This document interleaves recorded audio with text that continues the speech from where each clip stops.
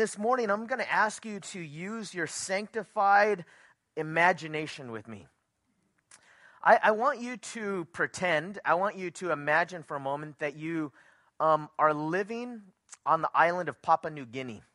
Okay, you are out in the backwoods. You are in the deep part of a jungle.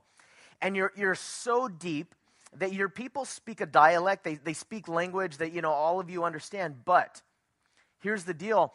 You don't have a written language yet. So this person comes into your tribe. And let's just say the person is from America. They work with Wycliffe Bible translators. And you find that this guy is very strange because he doesn't look like you. He doesn't dress like you. You could tell he's from a different place. He speaks a different language. But he just stays with you, and he gets to know you. He builds a hut. He lives there just like you live. And then he shows you some leaves. You're looking at him, and he says, leaves. And then he asks you, and you're like, and you say, takata, whatever it is that you say. And then he says, okay, one leaf, and then like many leaves. And then like over time, what's happening is he's starting to learn your language. You're starting to learn his language. He's living there for 3 years. In year 4, something amazing happens is he teaches you to write. He teaches you to read. He's taking your language and he's giving you a written language. Okay, now just bear with me because there's a purpose in all of this. All right, it's going to be right here where we are in our study this morning in Titus. He tells you about this man named Jesus. He tells you he's the Son of God, and he's come to heal and to give you a different life and to open up your spirit. And all of a sudden you're listening to these things, and this is the first time you've heard it. And your mind is kind of open, and you're praying, and then you pray to receive this Jesus, this Christ into your life. And as you pray to receive Christ, your heart changes. The people that you were at war against in another tribe, you no longer feel bitterness or anger towards them. You have a heart for them. And you have this relationship with this guy. He's only been there for 4 years, but you already feel closer to this guy than maybe even some of your family members. And then he tells you, I'm leaving and I'm going back to my country, which is called America. And I am part of a group of people called a church. And what I want you to do is he now has written, he's taken that last year that he's there, and what he's done is he's taken parts of the Bible and translated it into this new language that he's taught you. And he tells you to be a follower of Christ, go ahead and read this book. And then follow what it tells you to do. And the Holy Spirit will teach you. Okay. Now, keep that imagination going for a moment with me. Because now imagine that this is years down the road, and you have an opportunity to come to America. Someone comes and they say, we are hiring people, and we're doing a cultural study, and we want people from different parts of the world to come into our area and to share about their culture. Okay, so you're excited because you've never been to America. In fact, you've never been on an airplane. You live so far in the deep parts of the jungle that you don't go into the city. And even going into the big city is a big deal for you. Now, here's the reason why I wanted you to imagine that. If all you had was this book, all you had was the book of Acts and Matthew, Mark, Luke, and John and some of the epistles, and you met this guy from America who told you about Jesus, and you were just so excited, and you opened up your heart to God, and then you took an airplane, and you were going to come to this land called America, and the thing that you were excited about is not the Grand Canyon in Yosemite or Washington, D.C. or New York. You cannot wait to get to this thing called the church, because you have heard that people that believe and follow Jesus, just like these people in the Bible, are there, and they get to gather together. And you come to America, and you come to the church, and I want to ask you this question. What would your expectation be like of what these people should be like? What, just from reading You've never experienced, you can't compare it to like, this is different than the church I used to go to, or I was raised in this. All you know, you've never been a part of a group of people, except the other few believers in Papua New Guinea that have come to Christ, that you meet together and you study this book, and you've started to live together, and maybe you've shared your crops, and you've said, hey, my mango tree is growing a lot this year. I can't eat all, and you start giving these mangoes to other people, and then someone else, they have a need. This husband who gets his arm chopped off, in this accident, and now he needs help, and you're helping him, and everyone's working together. You're kind of pitching in. You have this new desire not to have at war with your other tribes, but to reach out to them. And you're so excited because you get to come to a place where people actually believe the same things and come from the same background of what Jesus said. If you are my follower, you have to deny yourself, pick up your cross, and follow me. That means I'm going to meet people. You're on this plane, and you've never been on a plane, but you're just blown away. I'm going to meet people that are also willing to die for the things of God. I'm going to be with people that love each other so much that the divide of their ethnicity and their background, and whether they're rich or poor or whatever they've come from, that the divide of those things, which makes them so different, even languages, that barrier is broken because the thing they have in common is Christ, which is so much more than anything that we have in common, even with my other tribesmen. And maybe you're thinking, I can't wait to be around these people because the joy is going to be just overflowing. I mean, I have this joy in my life.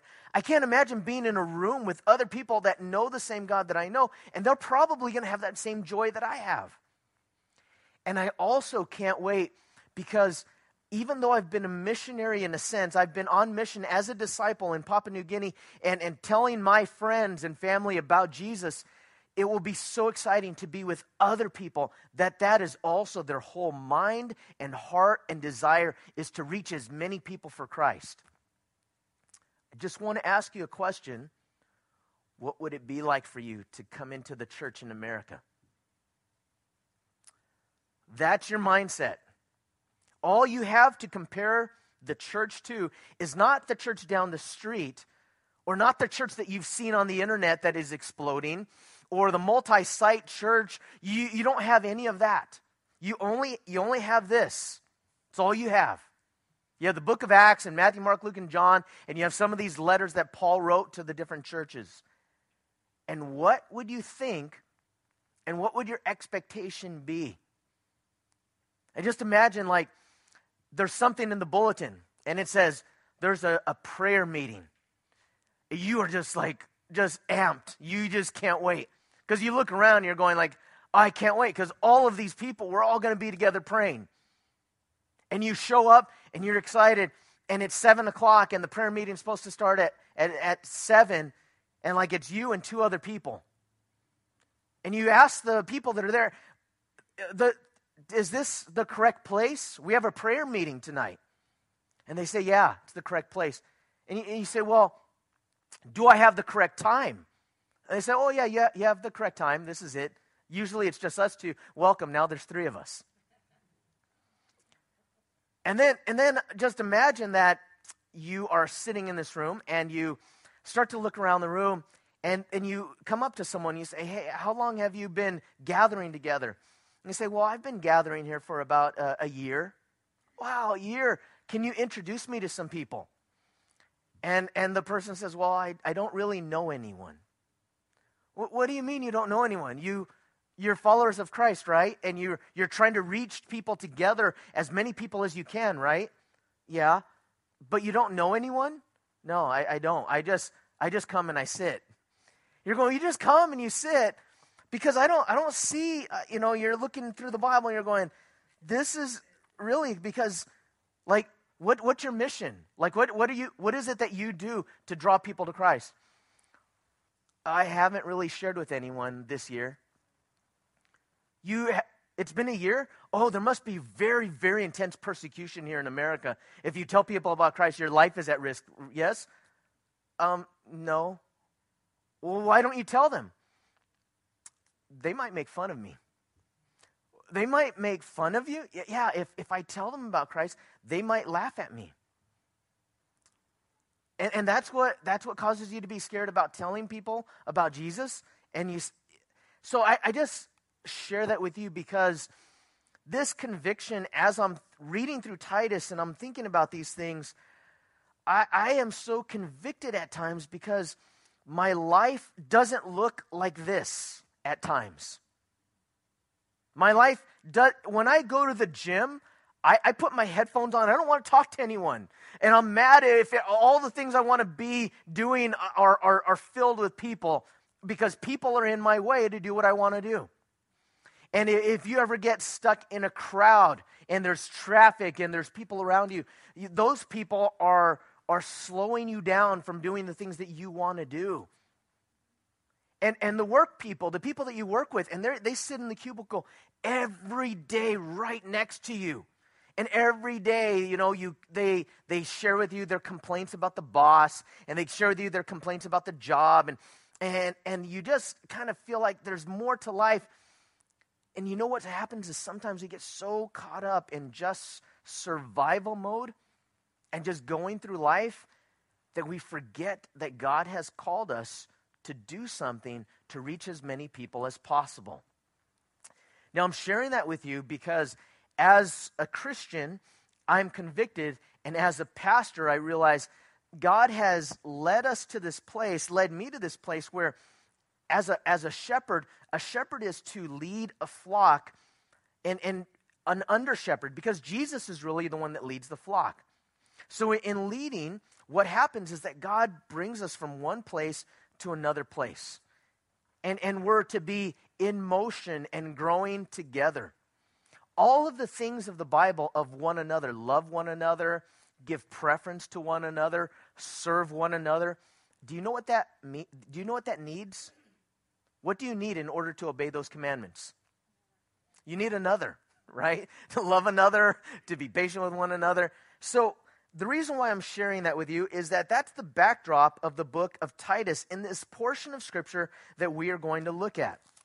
Now, annually, one of the things that we do is kind of have a church family meeting where we kind of share just some things that are going on in the church, some direction, some ways that God is working. And I'm blown away because when I had prayed about teaching through the book of Titus, between now and then Easter and then coming later on into the book of Romans, I didn't plan to be in this chapter on this day. But this is where we are, in this chapter on this day. And guess what? It is the perfect text for us as a family of God, as people that are gathering together. So, if you have a Bible, turn with me to the book of Titus, chapter 1. And as you turn to the book of Titus, chapter 1, if you don't have a Bible, you could follow along there's a Bible in the back of the seats there. Also wanted to point out to you that as we lead up to Easter, there's going to be some things that are changing over here. In that prayer area, if during times of worship or later on, there's some different cards and you could come and look and just kind of meditate. The stuff that's there, it's kind of like, it just reminds us, it's the Garden of Gethsemane. We kind of lead towards that, and as we lead towards Easter, some things are going to be changing over there. Remember that as we go into this time of the resurrection, for us as believers, this is a day that changed history. And it changed history because when we read it in the book of Titus, there is already a church established there. And this church is established because people believed in this resurrection. And I want you to pick up with me in chapter 1. And just read with me in verse 5. It says, "For this reason I left you in Crete, that you should set in order the things that are lacking, and appoint elders in every city as I commanded you." If you remember, Paul the apostle has left Titus in this place called Crete. And Paul the apostle, if you look at the map there on the screen, he has left Rome. He was in prison. He was let go. And during this time that he was released, he went on a missionary trip. He comes back to Macedonia, but he left he left Timothy in Ephesus, and he left Titus in Crete. So from Macedonia, Paul is writing these letters. He's reminding Titus that he left him there in Crete in order to put things in order that are lacking. And that begins with, when it comes to a body of Christ, when it comes to a church, it's important to have called and equipped leaders. Leaders are always needed. In every aspect. In our country, leaders are needed. If it weren't for Winston Churchill, I believe that God brought Winston Churchill to the forefront for such a time as that during World War II. I believe that it was his leadership and his inspiration that saved England. I think that if Winston Churchill doesn't come into power in England at the time that he comes, everyone in England is speaking German. There is something that happened because there was a leader. And all throughout history and all throughout the church, God uses leaders to start things and to encourage and to inspire. And there are leaders that must be chosen, but the challenge is that the place of Crete, there was this saying that Cretans are always liars, evil beasts, and idle gluttons. Cretans are people from Crete, they're not honest, they're evil, and they're lazy. And because of that, Paul is writing to Titus to say, you are in a difficult culture, a difficult place, and you need to, from that place, find leaders that match up to the things of God. And what God is calling us to, God is calling us to go beyond what the status quo is and just a reflection of our culture. You may have heard before that a thermometer simply reflects the temperature of a room, but a thermostat can actually change the temperature of a room. God has not called us to be thermometers simply reflecting the temperature of a room, but to be thermostats that change that. And so if people are indifferent and people don't care about others, God has called us to be those that care about others. If people don't believe in truth, God has called us to be those who believe in truth. And so when we look at these leaders, the leaders start to represent a church's character. If you remember last week, just some things that we touched on, in verse 7, it says in chapter 1, a bishop must be blameless. The word for bishop or elder or pastor in many of these places are interchangeable. The role is to be a spiritual leader. And Paul leaves Timothy there, Titus there, and says, Titus, I want you to appoint men to do these things and to be these leaders.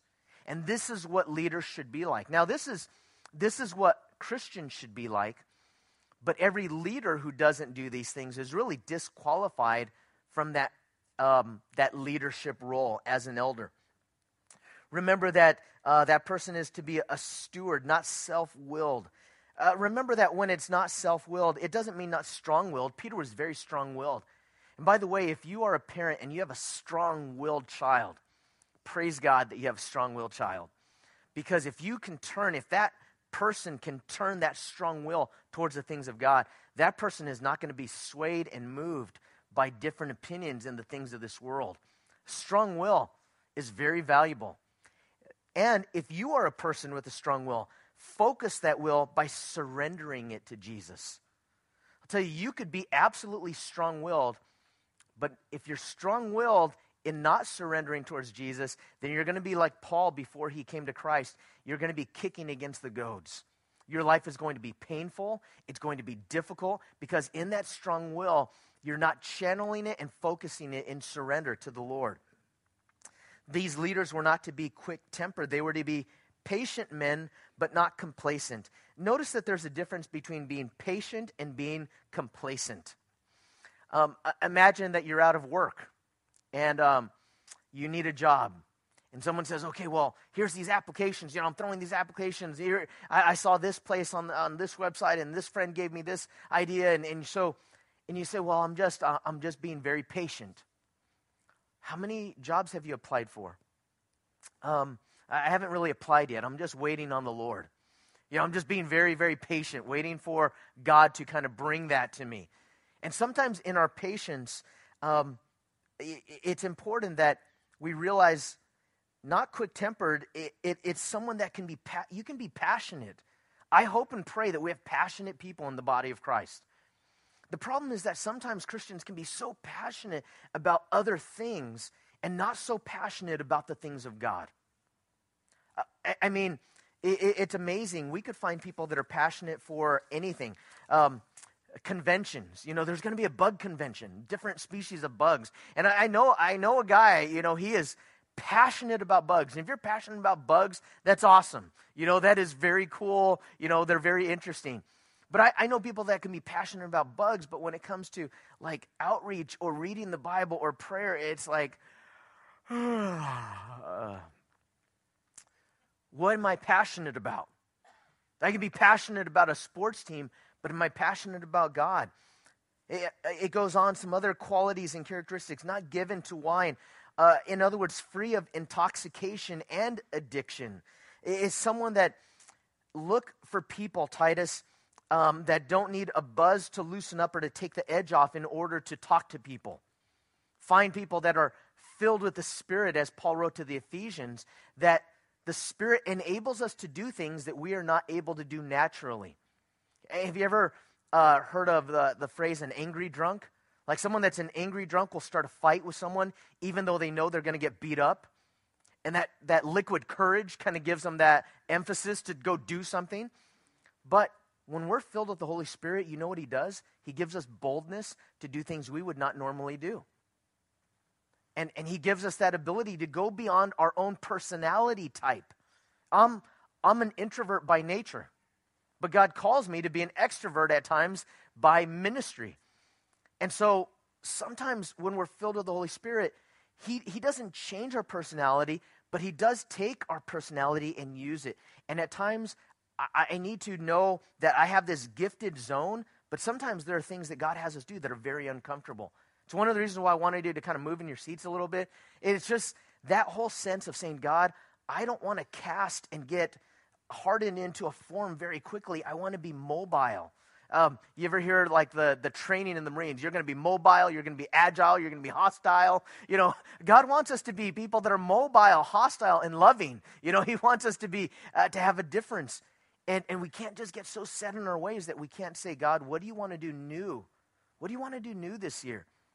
Maybe at the beginning of 2015, you said, God, what do you want to do new in me this year?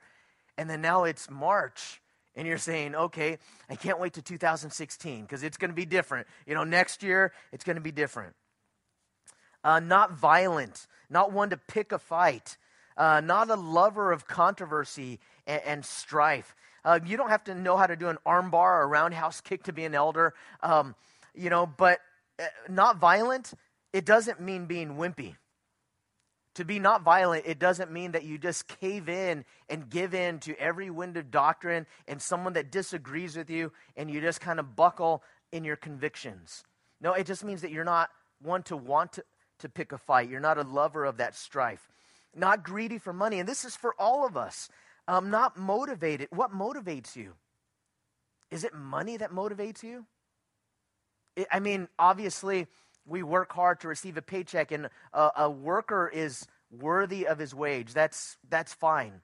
And you get bonuses and certain things. But one time I remember having a boss that just got in my face. She wanted me to do this advertisement. And the advertisement was kind of a shady advertisement for a quote-unquote massage parlor, but I knew after talking to the people that it wasn't just massage and there were some other things, so I kind of buried that. I'm not going to work that account. I'm going to lose some money, and our company is going to lose some money because this is a new advertiser, but I don't want them to advertise. And she gets in my face, and she starts yelling at me. She pounds the desk, and she goes, "Don't you want to make money? Don't you want to make money? What are you doing?" And I told her, this goes against my conviction. So you could give it to someone else. Someone else can work it, and that person can have that bonus. And I looked at her, and I told her something. I said, you could yell at me, and you could throw more money at me, and I want you to know something. It will not motivate me more to work harder because I am already working as hard as I can, because as a Christian, that's my ethic. And it kind of blew her away, because most people that she either threatened to lose the job or bribed by, hey, you're going to get more money, that would cause them to jump. And you know what? These are people, leaders in the church, not motivated by money. In other words, why do we do what we do? Why do we do what we do? Here's a blessing. As a pastor, and you read through Scripture, and it's a good thing that a laborer is worthy of his wages, that there are times that a a minister or someone in another ministry, even outside of the church, can be supported by that ministry, and that's a good thing. But I would pay to do what I get paid for. I would pay to do what I get paid for. Because before I was getting paid for this is what I was doing. And you see, the money should never be the motivator in anything that we do as far as our chief motivator. Now, even in a job, it's submitting that job to the Lord. God, what do you want me to do? Because I've seen people take jobs that pay a ton of money, but that job is taking them away from their family. And that job is taking them away from anything that they could do in ministry to minister to others. And they were only seeing the financial side of it. Now, if God calls you to do that, then go ahead and do that. But say, Lord, as I do that, help me to give and be generous and be a missionary where I am. There are rich, godly people, and there are poor, godly people, just like there are rich, ungodly people and poor, ungodly people, but not greedy for money. So, verse 9, I'm just hitting on a few of these. Holding fast to the word, the faithful word. As a church at Regeneration, one of the things that we do is we want to hold fast to the faithful word. It says in verse 9, holding fast to the faithful word as he has been taught, that he may be able by sound doctrine both to exhort and convict those who contradict. So holding fast to the faithful word as we have been taught. Sound doctrine is absolutely important because we live out our beliefs. We live out our beliefs. Doctrine, maybe I've heard people say, well, theology, doctrine, that's kind of for, those that are in Bible college, and that's for people that are really, students of the word. But sound doctrine, sound belief, that's for all of us. And so because of that, we're to hold fast to that faithful word. And at times that means exhorting and convicting those who contradict. Now that was somewhat a review of last week, but then if you look at this, what happens here in verse 10, he tells them, for there are many insubordinate, both idle talkers and deceivers, especially those of the circumcision, whose mouths must be stopped, who subvert whole households, teaching things which they ought not for the sake of dishonest gain. Now, many insubordinate, many idle talkers, deceivers. Now, in our world, especially where we live, there are going to be many different beliefs and many different opinions. That is true in our culture in America. That is true in our culture in California. That is definitely true in Northern California. That is definitely true in Santa Cruz County. We have different beliefs. And you know what? God has created different people, and diversity in and of itself, is great. Different cultures, people are different. But when a culture or an individual doesn't know the truth, doesn't know the reality of Jesus, we should be actually grieved and want them to know the truth. We should actually be grieved and want them to know the truth. Tolerance? Absolutely. We should be tolerant. In the definition of tolerance that has been the dictionary definition for decades, up until, maybe 10 years ago, 20 years ago. The word tolerance has now come in our culture to mean, we're using the same word, but different dictionary. The word tolerance has now come to mean this: every belief is equal, and they are all as valid as one another. Now, we should be tolerant of people that have different beliefs. God has called us in Christian love to love everybody. And in that tolerance, we realize that there's going to be people that don't believe like we believe. It doesn't make us better than them.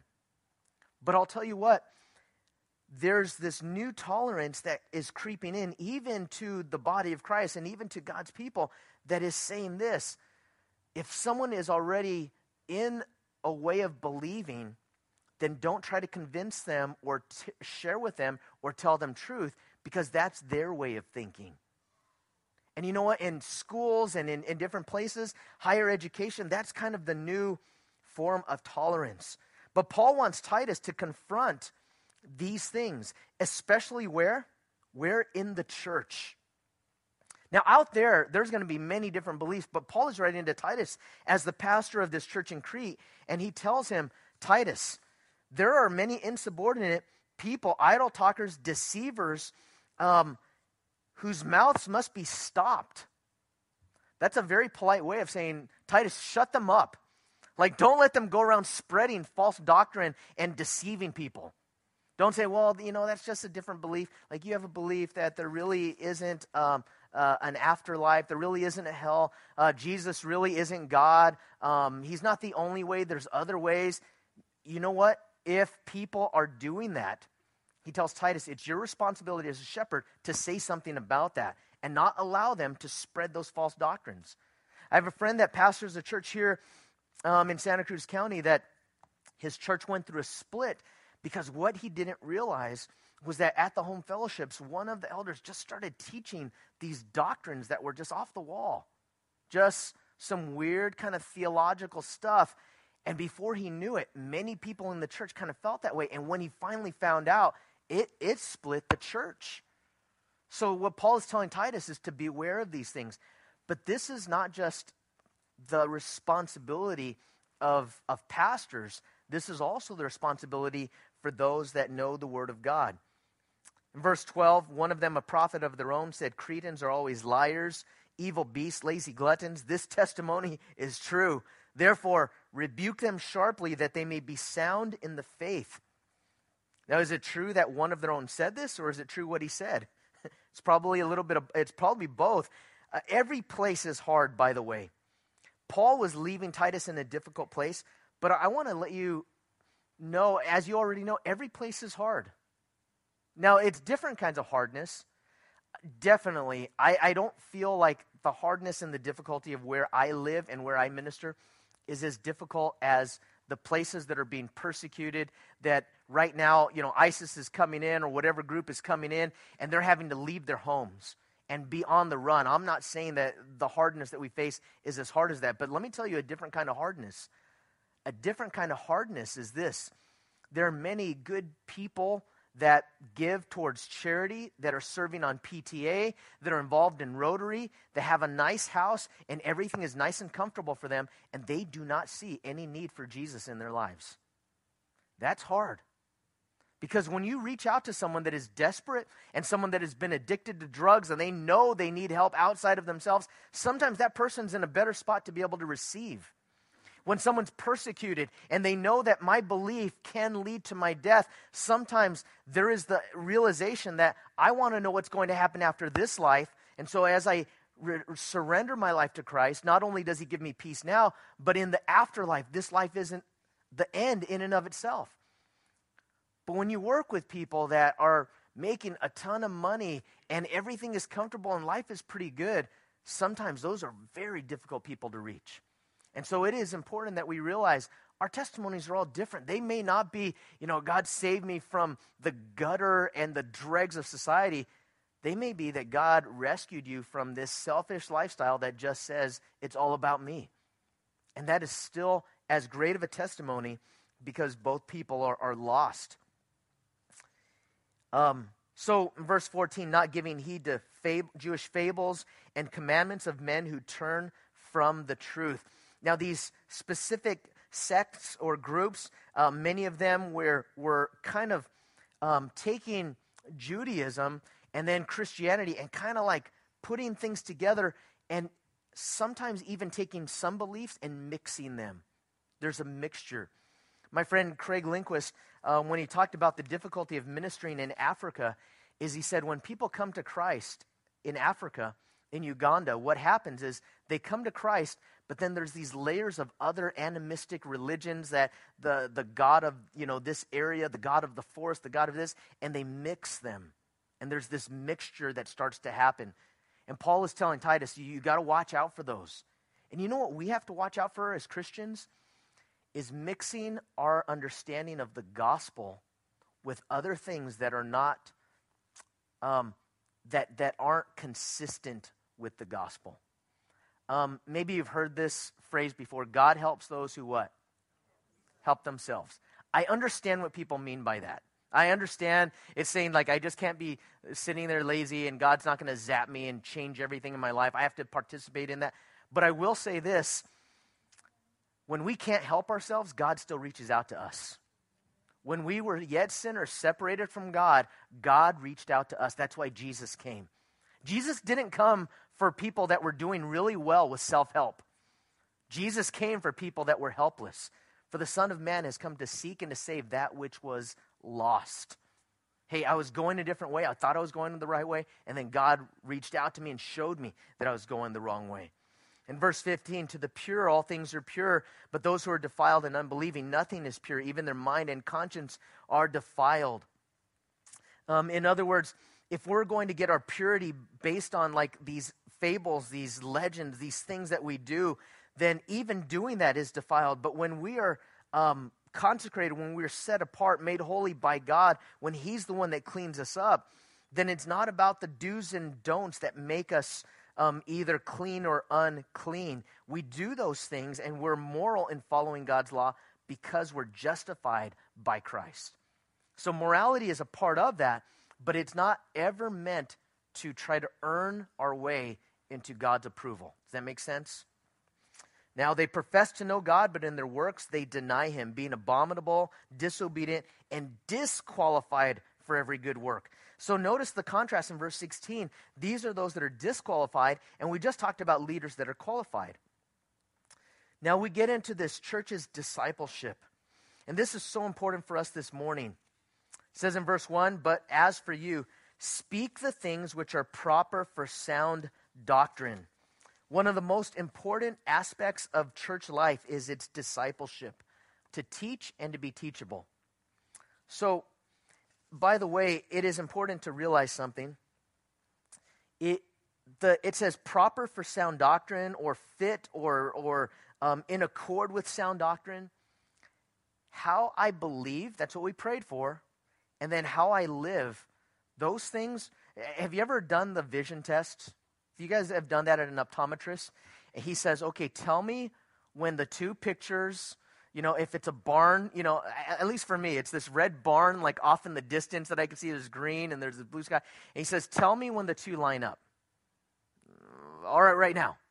Well, that's what it's like when we're opening the Word of God. When belief and doctrine meets practice in my own life, that's the sweet spot that God is calling us to live in. And so in that sweet spot, I used to have this sign when I was single. I wrote this thing on a piece of paper and I taped it to my ceiling. And so when I woke up, I wanted the first thing that I saw when I woke up to be that. And it was a sign that I wrote that said, if you don't live it, you don't believe it. I wanted a reminder every day that when I woke up, if I don't live this out, then I don't believe it. Because we live out our beliefs. We live out of those things. So as we go into this portion and we kind of get into some family meeting specific stuff, who is responsible for making disciples?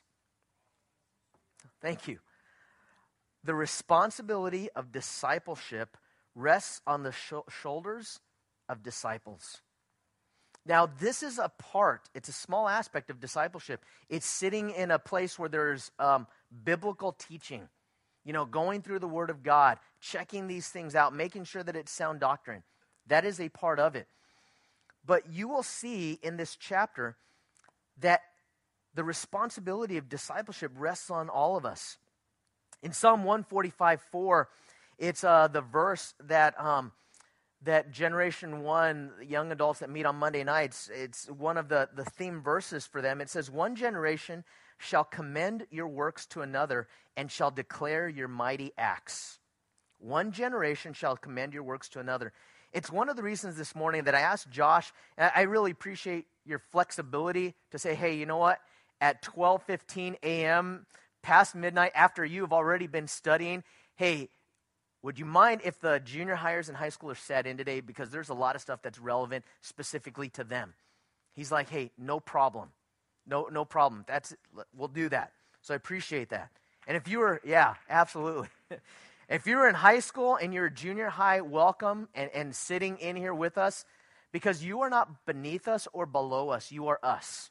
And we're the body of Christ. Now, as the body of Christ, I want you to look around you and realize something. When you look at people that are older in the body of Christ, we have ways at times to relate to people that we feel comfortable with that are our own age. But the very important thing that I believe that Paul is telling Titus to make sure this is happening, because it probably wasn't happening a lot in Crete. It was this: in your family and in the body of Christ, you are to help take responsibility for the next generation. And all throughout my whole life that I could remember, I have heard and I have experienced generation wars. Like, which generation is better? There's a book that Tom Brokaw wrote about World War II, about my parents' generation, called The Greatest Generation. I mean, this was a generation that they grew up as children whose, their parents went through the Great Depression, and they signed up for World War II, and they didn't have a lot of money. And these were the people that worked for 35 years in the same company and earned a pension, and they held down a job, and they were consistent, and they were just reliable, and they showed up on time, and they rolled up their sleeves, and they built America, and they did all of these things, which is great. But I'll tell you what, there's also a lot of brokenness in every generation, isn't there? And if you realize that some of those people from that generation have difficult relationships with their own children. And this thing was one of the things that Paul wanted to correct. And he told Titus, in the church, the older people must actively be involved with the younger people. Now, we looked at what an elder is in chapter 1, and the word for older here is older. It's not elder. So one is a position within a church ministry, and the other is stage of life. And he's addressing men that are 50 years old and above. And he says this in chapter 2, beginning in verse 1.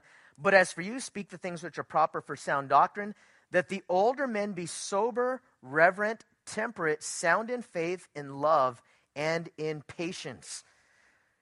Hey, if you are in junior and senior high and your dad is in here, or your grandparent is in here, I want you to know that that person should be someone that you should look to. And I'm telling you this now because it might not make sense. I'm telling you this now because my kids are, no, I'm just kidding. I'm telling you that now because of this. The older I get, the wiser my parents got. The older that I got, the wiser my parents got. And in this last decade of my life, my parents are the wisest that they have ever been. My dad went to be with the Lord last year, but my mom just keeps getting wiser. She just keeps getting wiser. And I think it's that these older men weren't just to be older. I mean, age in and of itself does not qualify someone to say, hey, follow me. Okay, years, experience does not in and of itself qualify someone. But let me tell you what these years are.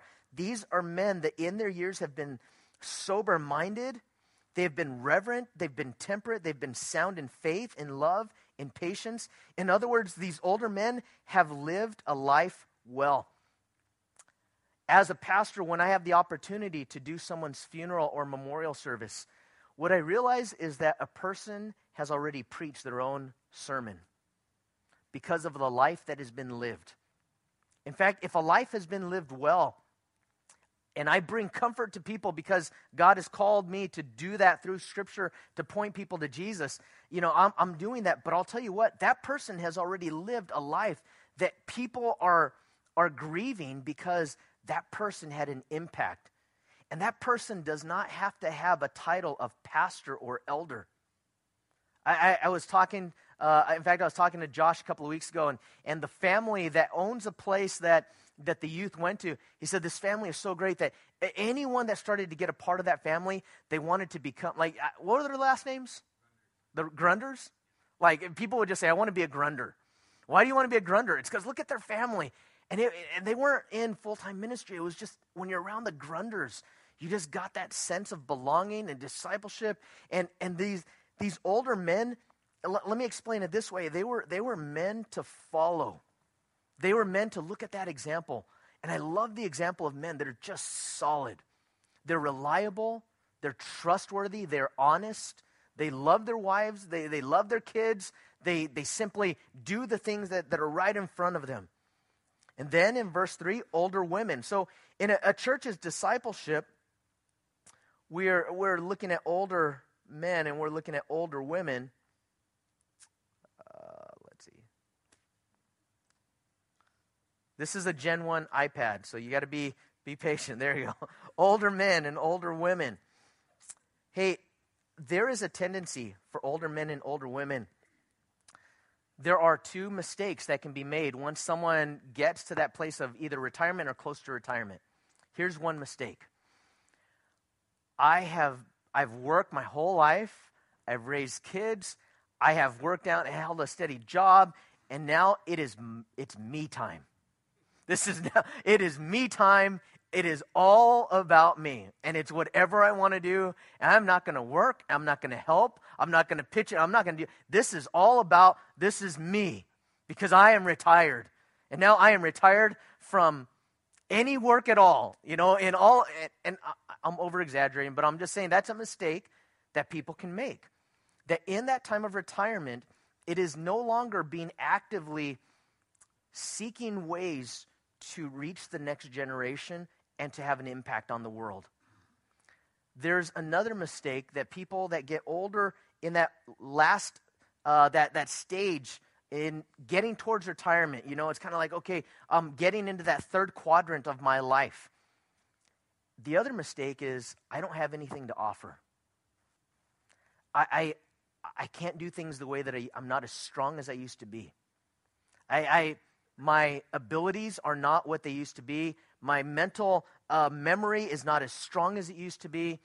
I can't participate or travel. And I just want to encourage you, those that Paul is addressing as older men, older women, those that are 50 plus, most of you empty nesters at this point in time, to say, God, please use this time in my life. And use this time in my life to make an impact on the next generation. And I am just imploring you that we need you. Because if you look at our country today, there's a generation of adults that don't know their bearings. There's a generation of adults that don't know how to just stick it out through the hard times in a marriage relationship. They just can't make it through when the finances aren't there, or one of them gets sick, or the stuff that's coming out like 50 Shades of Grey that's saying, hey, it's all about you. Do whatever you want. Just cast off all restraint. There's a generation that is living right now that needs to hear from another generation. And if a discipleship doesn't happen, it could be that the older generation isn't passing those things down, but it could also be that a younger generation is not listening.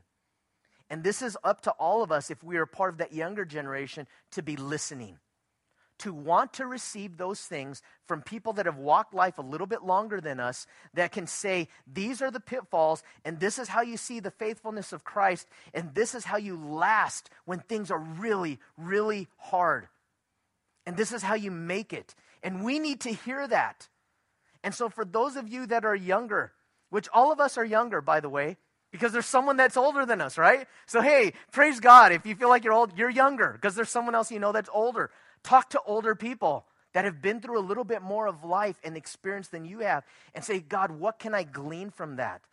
And that is part of the focus of our ministry, that intergenerational ministry, to grow into that. We had a children's ministry meeting where we were talking about that. How can we get the kids into this place where we're saying multiple generations are ministering one to another? How can we do that in Gen 1, to have older people pour into the lives of some younger people, and vice versa? And I'm really blessed with, the seniors group legacy. We're praying about how can we get some of the people that are a part of the legacy group to be able to pour into some people. And this Tuesday night, there's a group of ladies that's what they're doing. Like, we need to continue to grow in this. And I want to close with this for younger men and younger women. It says in verse 3, older women likewise, that they be reverent in behavior, not slanderers, not given to much wine, teachers of good things, that they admonish the young women. So how should they admonish the young women? To love their husbands and to love their children. To love their husbands and to love their children. Many of these marriages were prearranged marriages. So in a prearranged marriage, there may not have been that spark that was there, but they were called to love their husbands anyway. And let me explain part of that emphasis for us today is this. This is not saying that a woman's place is only in the home, but it is saying that a woman is not to abandon her place that God has set up. We're praying this morning for Theo and for Rebecca in El Salvador, that Rebecca would be able to stay home with their newborn child if the Lord would provide for them in that way, because that would be the best way for them as being in ministry to be able to minister to the people around them. It says in verse 5, to be discreet, chaste, homemakers, good, obedient to their own husbands, so that the word of God may not be blasphemed. Now, I want you to understand where it says, so that the word of God may not be blasphemed. There's a reason behind this. The discreet, the chaste, homemakers, this again is not prohibiting women from working outside of the home. Proverbs 31 says this. It says that Proverbs 31 woman, remember, what does she do? She rises up early. And what does she do? She goes and she does commerce. And she buys and she sells good. She's a businesswoman. Now, I'm not saying that you have to be a businesswoman, but what I am saying is, again, the emphasis is, as Paul is writing to Titus, he's saying there's some things wrong in Crete where some of these families are dysfunctional in their roles and in their parts. And it is so important that mothers, that you hear this, and I'm not saying this for the sake of, cliche or for the sake of you not getting mad at me. The Word of God speaks on its own, but I am saying I believe that the strongest influence in our country today is mothers. I think that. I believe that fathers should be and could be right up there as well. So maybe, equal. But I want to let you know that the role that you have is not any second class, any less. In fact, it is such an elevated, exalted thing. When you read about the Holy Spirit, when the Holy Spirit comes over Mary and Mary conceives, and when you read the psalm that Mary writes and the way that God is using her, understand that role is absolutely essential and important. So don't lose the focus and the priority of that marriage and raising those kids so that the word of God may not be blasphemed. The word obedient may be submissive, but remember, it's never saying to do that in contradiction to what God would want in his word explicitly. There is a relationship that I wish you could see and understand. If this is new information to you and you're going, wow, that's kind of a crazy thing that enrolls in marriage. Deanna and I, we argue sometimes. Not a whole lot, but we do argue. And in our marriage, she understands and she believes that her role is in that marriage to help me, to support me, and I help her, I support her. Because remember in Ephesians, it says submit one to another in love. So it's not just husbands, it's wives, it's mutual submission. But in that role, in understanding what she does in our marriage, if both of us had our ideas, and not unbiblical ideas, but we both prayed about it, and there ever got to a standstill, she'll say to me, Matt, if this is what you really believe the Lord is leading us to do, then I'm going to follow you. And I want to tell you what that does for me as a man. It totally builds me up, and it gives me the confidence to lead our family. If she would undercut me in every decision that I make, and all of a sudden she's undercutting me and she's saying, no, I don't think that, and then in front of the kids and then arguing with me, you know what? We would just struggle. We would just struggle like crazy. And in our whole marriage, I don't ever remember pulling the trump card to tell her, oh, you're supposed to submit to me. We've been married for 23 years. And Deanna, I don't think I've ever done that. Have I? Can you remember a time?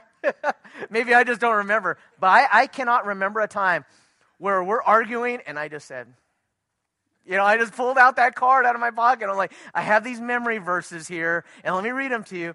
Because she knows the word and I know the word, and I'm not going to bulldoze her because she's a part of me. Husbands and wives, when we become one flesh, it's not like I'm fighting again. That's me also, and I'm her. We're together. We're one. But we will argue. We will talk about things. And so it is important that we do those things together. And that's what older women were to admonish these younger women in. And then the younger men, this thing, it's very simple. Just have some self-control.